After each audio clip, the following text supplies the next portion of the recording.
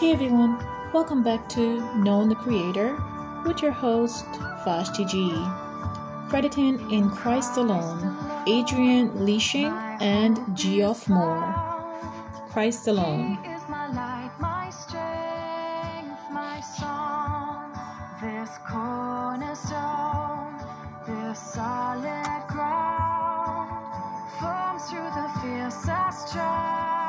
Standing for Christ.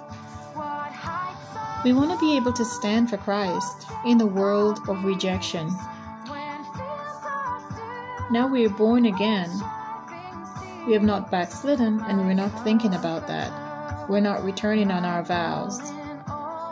We're not going back on our vows, should say. We're moving forward, amen, in Jesus' name.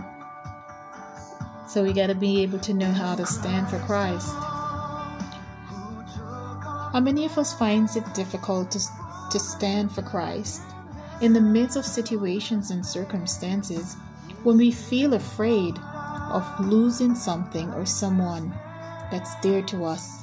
Matthew 19 verse 29 says, "Anyone who left his house, his brothers, sisters, father, mother, children, or farms for my sake will receive many times much more, and they will inherit eternal life." Amen.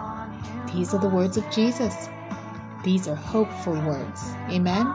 So if you stand for Christ in a very difficult time, when you may need to own Him publicly, if you do not openly reject Him, like Peter denied Him, that he knew Him, there is great reward for you. And you need not to fear, because God will take care of you standing before kings and authority in the nation. Exodus 14 verse 14 says, "The Lord will fight for you. You need only to be still." Amen. And reflecting on how fearful humans can get when it comes to defending our biblical God-given principle, our mission must remain positive in Christ. Jeremiah 1 verse 19 says, "And they shall fight against thee, but they shall not prevail against thee, saith the Lord." That's hope. When God fights for us, if He's for us, there's no one that can be against us. Amen. Therefore, let us as His people stand fast in the liberty wherein Christ has made us free. And we can find that scripture in Romans 8 verse 31. Let us stand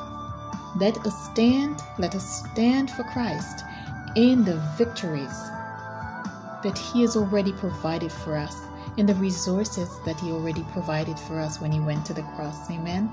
Now we're giving ourselves back to Him, and that is a special thing. We should remember, we should fear not, because He's with us always. So we can stand firmly on solid ground, believing that He has made us free, and who He has set free is free indeed. So let us stand in the liberty wherein Christ has made us free. Amen.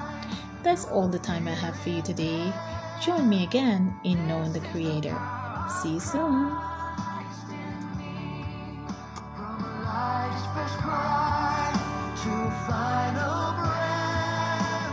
Jesus commands my